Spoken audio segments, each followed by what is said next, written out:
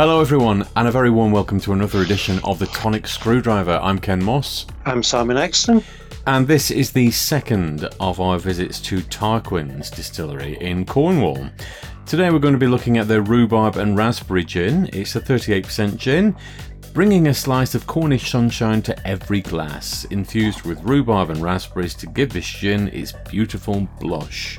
Now, as with the others in this series, we're drinking from the miniatures, lovely little frosted coloured glasses, sealed with wax.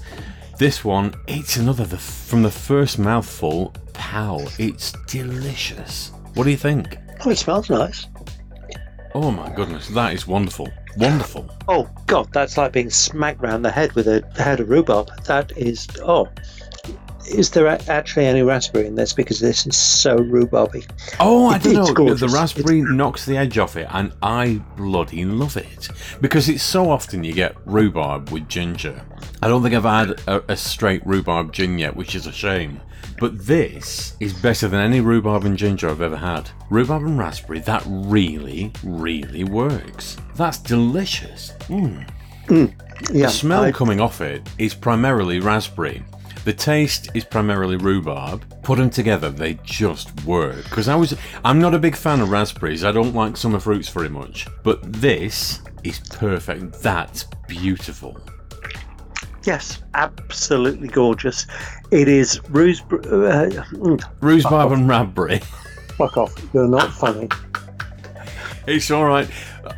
It's not like I've not cocked up on one of these myself. Yeah, that is absolutely gorgeous. It's more rhubarb than raspberry, but it is absolutely beautiful. Now, I'm a huge fan of rhubarb. I think it's a lovely flavour. Yeah, me too. Often it has a bit of a bitter edge, which this doesn't have. And I think you're right. I think the raspberry takes away the bitter edge. It is absolutely gorgeous. It doesn't have the back of the nose tingle that the rhubarb and ginger has. It lets the rhubarb take centre stage. I'd have this over rhubarb and ginger every time. This is 5 out of 5 for me.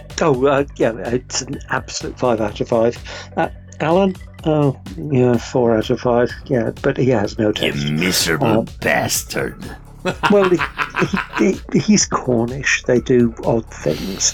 That is fucking marvellous. I'm really loving that. Yeah, absolutely clear 5 out of 5. I'm necking this neat, no problem at all. Although, actually, the real test is whether you're necking it neat, no problem at all, because... Of course not. Oh, no, you giant fucking wuss. Couldn't you at least taste it neat? I never do, because I never enjoy them neat as much as I enjoy them with tonic. I know you're different. You've only got one taste bud left. Yeah, bollocks have I. I think this episode may need a director's cut. I am so blown away by this. That is bloody lovely. It's not often that because we rate things out of 5, semi-regular. We get quite a few that are pretty bloody good. But every now and again, a 5 comes along that's pow, drink me. Yes, Alice.